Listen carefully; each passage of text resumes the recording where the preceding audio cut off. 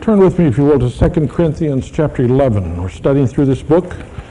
We get to chapter 11 this morning. 2 Corinthians 11, and we'll be looking at the first 15 verses, first half of the chapter.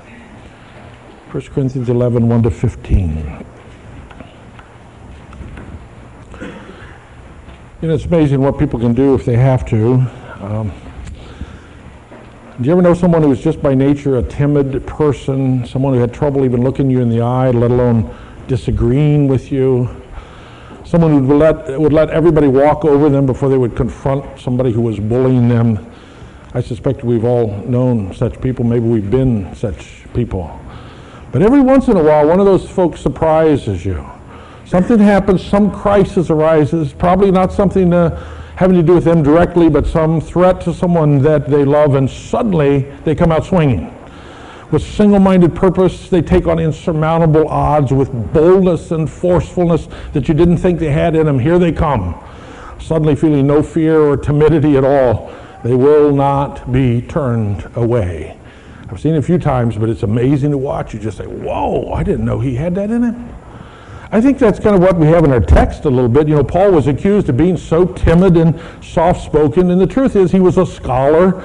And if you've ever known any scholars, they tend to have a certain personality. They're kind of quiet and thoughtful, and whatever you say, well, there's always this other side, and they tend to not be so dogmatic, perhaps. And when he wrote letters from a distance, his letters were rather pointed as he reasoned carefully, but in person, he just wasn't very impressive, and people walked over him, and he didn't defend himself too loudly and didn't put himself forward. But in this text this morning, his back is against the wall. He's not concerned for himself, but he's concerned about what he sees happening in this church at Corinth. And so here he comes, bold and fearless, totally out of character, it seems. In fact, he even surprises himself. He says, put up with a little of my foolishness here. And later on, he apologizes again, but here he comes, and nothing is going to stop him. But in the process, he teaches us some really important things. Let's listen. For 2 Corinthians chapter 11. I hope you will put up with a little of my foolishness, but you're already doing that. I am jealous for you with a godly jealousy. I promised you to one husband, to Christ, so that I might present you as a pure virgin to him. But I'm afraid that just as Eve was deceived by the serpent's cunning, your minds may somehow be led astray from your sincere and pure devotion to Christ. For if someone comes to you and preaches a Jesus other than the Jesus we preached, or if you receive a different spirit than the one you received, or a different gospel from the one you accepted, you put up with it easily enough. I do not think I am in the least inferior to those super apostles. I may not be a trained speaker, but I do have knowledge. We've made this perfectly clear to you in every way. Was it a sin for me to lower myself in order to elevate you by preaching the gospel of God to you free of charge? I robbed other churches by receiving support from them so as to serve you. And when I was with you and needed something, I was not a burden to anyone, for the brothers who came from Macedonia supplied what I needed. I have kept myself from being a burden to you in any way, and I will continue to do so. As surely as the truth of Christ is in me, nobody in the regions of Achaia will stop this boasting of mine. Why? Because I do not love you? God knows I do. And I will keep on doing what I am doing in order to cut the ground from under those who want an opportunity to be considered equal with us in the things they boast about. For such men are false apostles, deceitful workmen, masquerading as apostles of Christ. And no wonder, for Satan himself masquerades as an angel of light. It's not surprising then, if his servants masquerade as servants of righteousness. Their end will be what their actions deserve. Two great truths, two lessons, which I think we ought to learn from this passage. Two very closely related truths. The first is this: beware of counterfeit Christianity. Beware of counterfeit Christianity. When we talk about phony Christianity, we tend to think of hypocrisy. People who claim to believe, but their actions show that their faith is just empty talk. And there's lots of that around. We've all known that kind of phony, hypocritical kind of Christianity. But here I've used a different word. I've used the word counterfeit. That's a different problem. People take counterfeit money in good faith. They believe it to be legitimate. They may work hard for it, but in reality, it's absolutely worthless. That's what our text warns us about this morning, not just about hypocrisy, but about inadvertently believing a lie, accepting and embracing a counterfeit Christianity. Now, that threat of a counterfeit Christianity is stated explicitly in verse 4, which is a key verse here. Let me read it again. If someone comes to you and preaches a Jesus other than the Jesus we preached, or if you receive a different spirit from the one you received, or a different gospel from the one you accepted, you put up with it, etc., etc. Do you hear the reference to counterfeit Christianity there? A different Jesus, a different spirit, a different gospel. This is a key verse to the whole section here. Here we see that Paul was not just having a personality conflict with these new leaders that had come into the church. There was not just some little trivial thing that had gotten blown out of proportion. The church at Corinth was being degraded by counterfeit faith that was being passed around within the body. Counterfeit views. So what exactly did that look like? What did that counterfeit look like? What's the definition of that? What's the apostle talking about?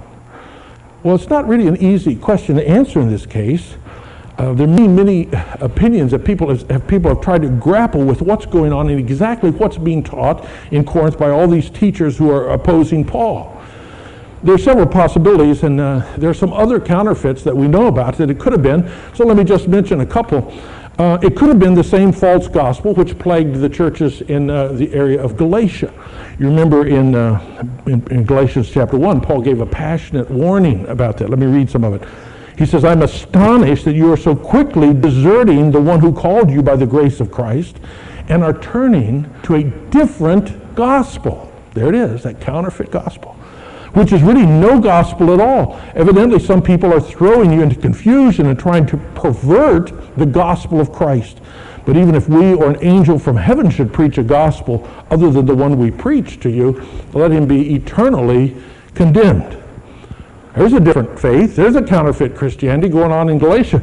In that case, the false gospel was a return to law-keeping as our hope of being acceptable before God. And the false Jesus was a Jesus who was simply a second Moses, a greater lawgiver, rather than a Savior in whose righteousness we are made acceptable to God.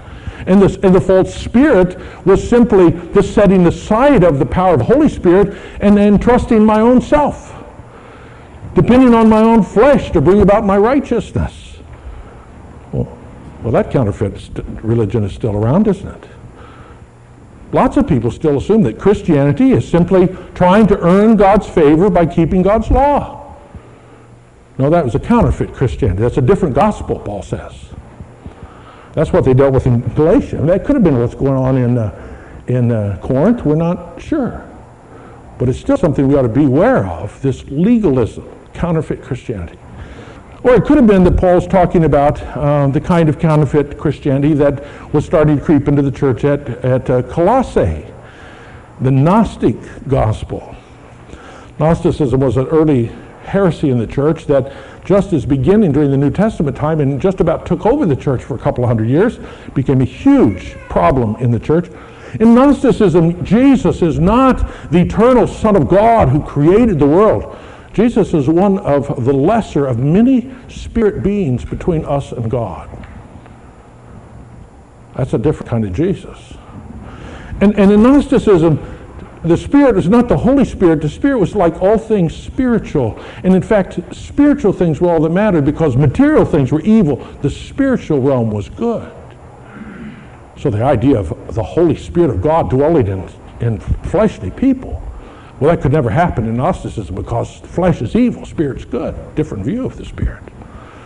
So a Gnostic gospel was the pursuit of this special, hidden, spiritual knowledge that only a few had.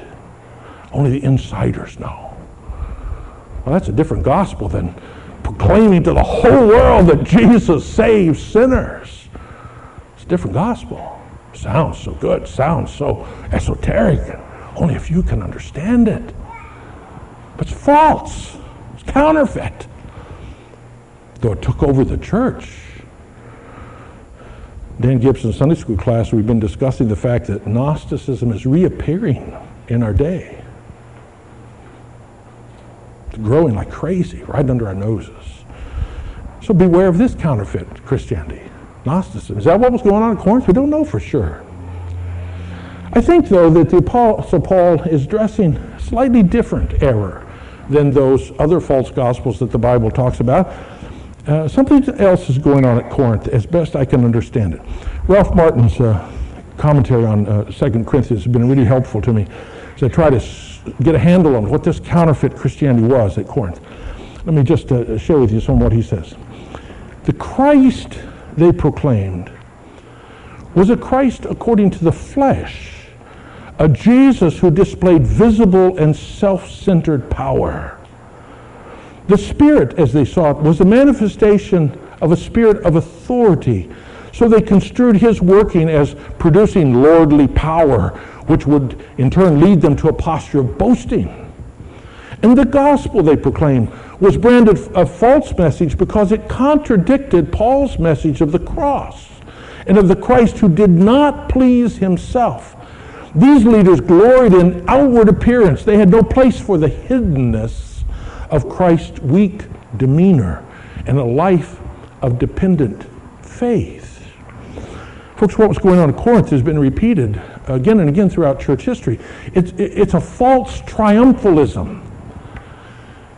It's Jesus as the great miracle worker and the great power wielder, rather than Christ the crucified one.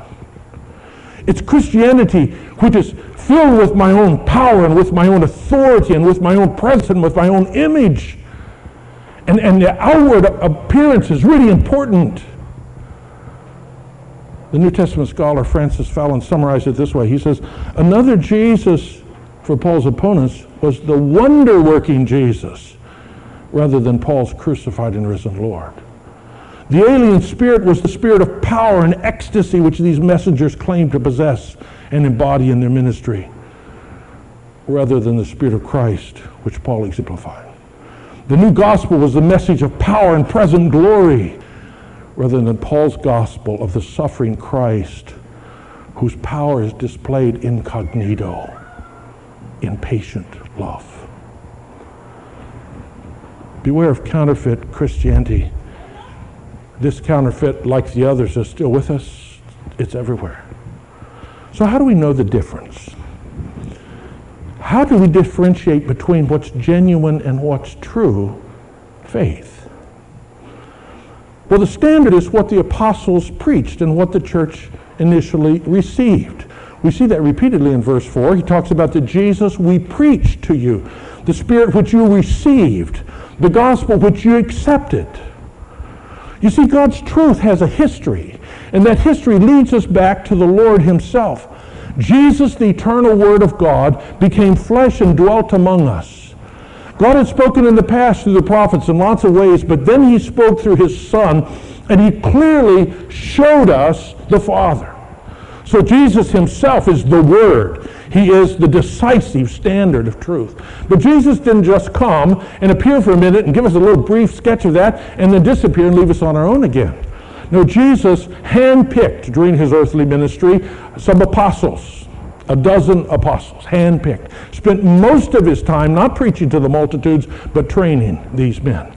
Commissioned them to be his witnesses. Appeared to them after his resurrection, explained to them the Old Testament scriptures, and then sent them out to lay the foundation for the church. And that's exactly what happened. We see the early church devoting themselves to the apostles' teaching. Jude refers to it as the faith once for all delivered to the saints. The scripture explains that with signs and wonders that were exactly like what Jesus did, the apostles went out and established the church. They were his credentialed representatives.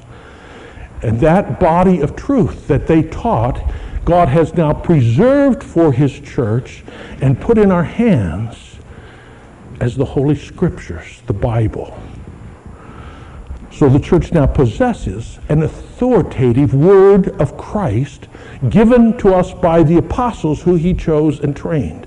That faith is the treasure which the apostles then entrusted to the next generation, and then to the next, and the next, and the next, until it's been entrusted to us. We're not free to change it, only to proclaim it, and live it, and learn it, and pass it on. We must be then very careful that in our generation, no counterfeit Christianity creeps in to change the historic faith that has been entrusted to us by Christ, to his apostles, to his church, to us. Oh, but the apostle's not just giving us some cold theology lecture here. He's sharing his passion here in this passage about this matter. We can see that in these two illustrations he uses right at the beginning. First, he talks about a bride getting married. Paul seems to put himself in the position as the father of the bride here. Your daughter's getting married. You're all excited about this. Of course, this is a day of arranged marriages. You've worked out all the details. There's an eligible young man and a good family, and here this is all worked out. And you're so proud and jealous that she enter into this marriage purely and that it be a healthy, good marriage, and you like the groom and all these good things. And of course, in other places, the church is called the bride of Christ, who waits for her bridegroom, the Lord Jesus. So imagine if you're the father of the bride and you're looking forward to this wedding, and you're so concerned for your daughter, and then you see some strange guy out hitting on your daughter. And you go, whoa, whoa, no. This is not going to happen. That's how Paul feels. As he watches false teachers come into this church, the bride of Christ, and begin to try to seduce it away from Christ, from simple, pure devotion to Jesus. That's why he's got his back up about all this. That's why he's concerned about counterfeit Christianity. It's a seduction of the bride. Or then he points us to another illustration. That's Eve's experience back in the Garden of Eden. You know, sometimes we think that the evil one, that Satan is trying to turn us away from being spiritual, being religious. Oh, make no mistake. In the garden, Eve was very concerned to be spiritual. In fact, one could argue the deceiver made her more religious, more spiritual. For she's no longer content to just be a human creature enjoying fellowship with God the Creator. He says, I will make you like God. Wow. Now that's spirituality, huh? No, it's self-centered spirituality. That is not devotion to the Lord. And in the same way, the apostle's concerned for the church, that somehow your minds may be led astray from your pure devotion to Christ. As one writer said, while at Corinth, they may have thought otherwise, they were in peril. The tragedy of the Garden of Eden was ominously close to reenactment in Corinth. He says, I fear for you. You stand where Eve stood, about to believe a lie. This morning I call you to be diligent about your faith, to guard your heart, to guard your mind, for there are counterfeits being circulated. They look so good, but they are worthless. Beware of counterfeit Christianity. Then there's a second truth here, which goes hand in hand in the first. We spent most of our time on the first, so we'll be brief about the second. But the second truth is this. Beware of imposters in the ministry. Beware of imposters in the ministry. If a stranger passes you a counterfeit $50 bill, you're going to be mad as can be, for you got victimized and you just lost $50. In fact, you probably put a sign on the front of your cash register if you own a store saying, we no longer accept anything bigger than a $20 bill. You're not going to get burned again. But suppose you get paid and your boss pays you intentionally in counterfeit money. Now we got a different problem. And that's what's going on at Corinth. There's not just that there's a counterfeit bill, a counterfeit piece of Christianity that's circulating around the church somewhere. The problem is the counterfeiters are being put in charge of the church. False teachers masquerading as apostles of Christ. So the apostle writes to warn this church and us, beware of imposters even in the ministry. Apostle Paul's troubles in Corinth were not primarily with the people in that church. His trouble was primarily with some leaders who had come in and were trying to gain control. We've talked about them before. They were self-appointed, they were self-approved, they answered to no one, but they claimed to be apostles and to have apostolic authority. They apparently regarded themselves as super apostles. Paul uses that term in some derision for them here. But Paul sees things a bit differently. He realizes these are not super apostles, these are pseudo apostles, false apostles. That's the exact word he uses, pseudo apostles. They're fakes, they're frauds, quacks, phonies, pretenders, imposters in the ministry. So how does Paul, God's true apostle who labored there for years, distinguish himself from these pretenders? Well, he talks about two things, and how we relate these, we could get into a big discussion. Let me just talk about the two things that he brings up. First, he talks about money in the ministry. This is a hot topic. This is a topic that's always a little sensitive.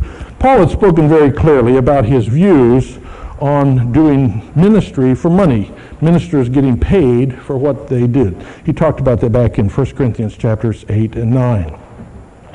His views, his teaching on the subject, had been stated very plainly. He says those who labor in the gospel have the right to receive their living from the gospel. Those who teach spiritual things have the right to receive back from those who they teach material things. It's not a matter of charity.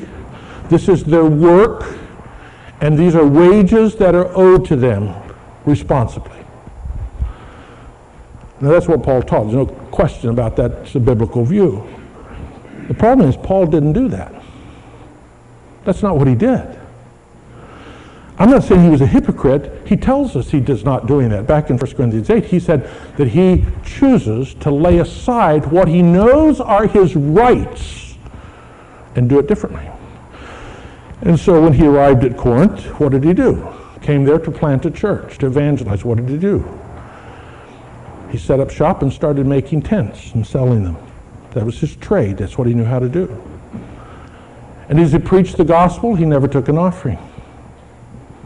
Preached the gospel, tomorrow morning went back and made tents to earn some money to live on. But as an itinerant craftsman, you come into a town and you don't have a business there and you have no clientele, you have no roots there, you can imagine it's hard to make a living. And so he often was in need. But when he was in need and didn't have enough to eat, he still didn't take an offering. Finally, some people up in the church where he'd been earlier, up in Philippi, sent some money and he accepted that. Now this behavior got Paul a lot of criticism in Corinth. In the Jewish circles, it was very normal for a rabbi to earn a trade. That was kind of part of the package. You were a scholar, but you learned a trade where you could support yourself. But in Greek, wealthy, upper-class Greek kind of thinking was quite different. The typical Greek mentality was that manual labor was disdained. That's slaves' work. No free man, especially no philosopher or teacher, would be over here getting his hands dirty with manual labor. That would be demeaning to him. Who would listen to him if he did that? And so these new super apostles who came to Corinth, people you remember who were big on power and authority and image, people for whom eloquent oratory was more important than actually knowing what they were talking about. These new leaders began to persuade the church that Paul really is nothing here. And they lost respect for him. They even suggested that maybe he knew that he wasn't really qualified to be an apostle, and that's why he did this mundane work. They even suggested his actions showed a lack of respect for them, maybe a lack of love for them. This is an interesting problem. This is a problem you've probably never seen in the church, nor have I. A minister being criticized for not taking enough money. I don't think that happens anymore, but that's what's going on here. But folks, this was not just some quirky idea which Paul had. This was a matter of principle for him.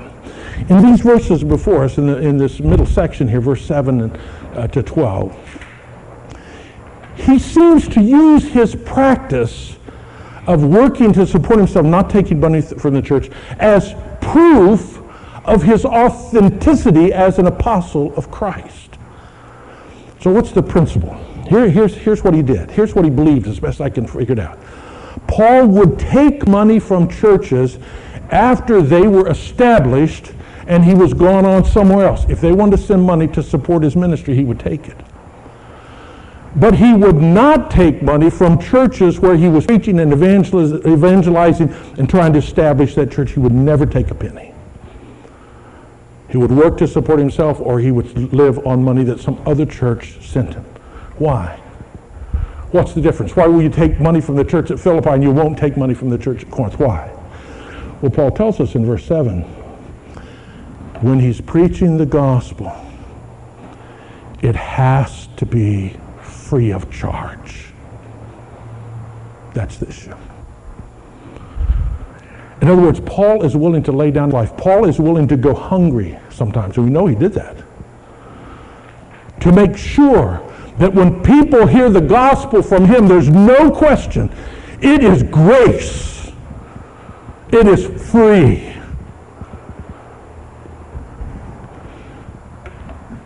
And his practice was not negotiable. He says, I'm not about to change this. Verse 12, I will keep on doing what I'm doing in order to cut the ground from under those who want the opportunity to be considered equal with us in the things they boast about. You see, Paul understood that true ministers not only preach Christ crucified, they live Christ crucified. They not only preach the cross, they'll take up the cross and follow Christ. This is the big difference between Paul and these other leaders. Paul is not just a proclaimer of the passion story. He lives the passion story. Beware of imposters who live to serve themselves. True ministers follow Christ, even when it costs them dearly. And then Paul, the other issue he takes up is talking about the force that really drives these false leaders. Like counterfeiters of all kinds, these men are really deceivers. Verse 13, Paul calls them some names. He says they are pseudo or false apostles. They're deceitful workmen. There are those who masquerade as apostles. Every one of those labels involves deceit. But then the apostle says, and no wonder. For Satan masquerades as an angel of light. It's not surprising then if Satan's servants masquerade as servants of righteousness. Now we don't think of Satan looking and sounding like an angel. We have caricatures of Satan and with his pitchfork and his horns and looking all evil, and that's why we're so easily deceived. For Satan seldom comes to us selling evil. He comes sounding spiritual. He doesn't come to us looking like a devil. He comes to us looking like an angel. He doesn't offer to drag us away from God. He offers to make us like God. And his covert agents, imposters masquerading as ministers, act the same way. That's what they're up against in Corinth. Masquerading deceivers, claiming to be apostles. So how can you tell the difference between the genuine and the true? Well, let me suggest a few things. First, you need to understand the true gospel. That's where we were a few minutes ago. The true Jesus. Who's the true Jesus? Who really is Jesus? Who's the true Spirit? Who really is the Spirit? What's the true gospel? What is it really? Because the people that are preaching counterfeits are probably the counterfeiters. The people that are preaching the truth are probably the true. And then you can look at the way they do ministry. This is what Paul's just been talking about. Those who act like Christ, selfless, willing to serve, willing to suffer if necessary for the church, they probably are genuine. Those who preach Christ but serve themselves, use the church to advance their own agenda, run rather than suffer when times get tough, those are probably imposters. In other words, don't just listen, watch. That's what Jesus taught us. We read in Matthew 7, Jesus is speaking. He says, watch out for false prophets. They come to you in sheep's clothing, but inwardly they are ferocious wolves. By the fruit you will recognize them. Do people pick grapes from thorn bushes? Or figs from thistles? Likewise, every good tree bears good fruit, but a bad tree bears bad fruit. A good tree cannot bear bad fruit. A bad tree cannot bear good fruit. Thus, Jesus says, by their fruit you will know them. In another place, the scripture tells us that the difference in fruit is actually discernible. Paul gives us a list in Galatians 5. He says, the acts of the sinful nature are obvious. And he lists them. Sexual immorality, impurity, debauchery, idolatry, witchcraft, hatred, discord, jealousy, fits of rage, selfish ambition, dissension, factions, envy, drunkenness, orgies, and the like. I warn you, as I did before, that those who live like this will not inherit the kingdom of God. That's pretty easy to see. Those are fleshly things. Those are counterfeit things. It's of our flesh, it's not of God. On the other hand, the next verse, but the fruit of the Spirit is discernible too. The fruit of the Spirit is love, joy, peace, patience, kindness, goodness, faithfulness, gentleness, self-control. Those who belong to Christ Jesus have crucified that sinful nature with its passions and desires. Instead, you see, they bear the fruit of the Spirit. You see, if you watch, the difference is discernible. Hatred and strife does not look like gentleness and kindness and love. It doesn't. Giving way to every sinful urge does not look like self-control. They're different. So watch and beware. There are imposters. You have to look at what they're producing. But just one note before I quit. Having said all that, let me caution you. You need to be careful to not individually set yourself up as the judge of who's a true minister and who's an imposter. I'm not saying you don't pay attention. You must pay attention. You must think about who you're listening to and what they're saying to you. But Paul is not asking every individual in that church at Corinth to set in judgment about who's a true apostle and who's a fake. No, that's not what's going on there. He's writing to this church, teaching them to distinguish between his long and legitimate ministry to them as apostle of Christ and these newcomers who have come teaching something different and acting in a different way. And he says, can't you see there's a difference here? Look at it. This is from God, this is from the evil one. But if every individual Christian says it's my business to remove people from the ministry that I think I don't like, it's going to be chaos. We have plenty enough of everybody doing their own thing and everybody being their own judge and everybody setting themselves up as the authority. No, it's a high view of ministry, a high view of the church, not a low view that the apostle is teaching us as he calls us to beware of imposters who would infiltrate the church, posing as ministers of Christ. Now, Paul comes out swinging here. He had a passion for the church. Men masquerading as ministers and wreaking havoc in the church and spreading counterfeit Christianity could not be left alone. It had to be addressed. No matter how timid Paul might have felt, he had to step up and say the hard thing. Jesus was like that, you know. Jesus was the gentle healer, full of compassion and tenderness, but when he saw his father's house being corrupted and true religion being threatened, he made a whip and he drove them out. His zeal for the Father's house consumed him. And interesting, that word zeal that's used of Jesus, the exact same word as what we have here when Paul says, I am jealous. I have zeal for you, with a godly zeal. And likewise, I'm jealous for you, Weiser Lake Chapel. So as best I know, I challenge you this morning. Beware.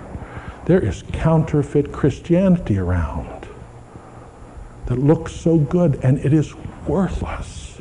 You got to pay attention to what you believe.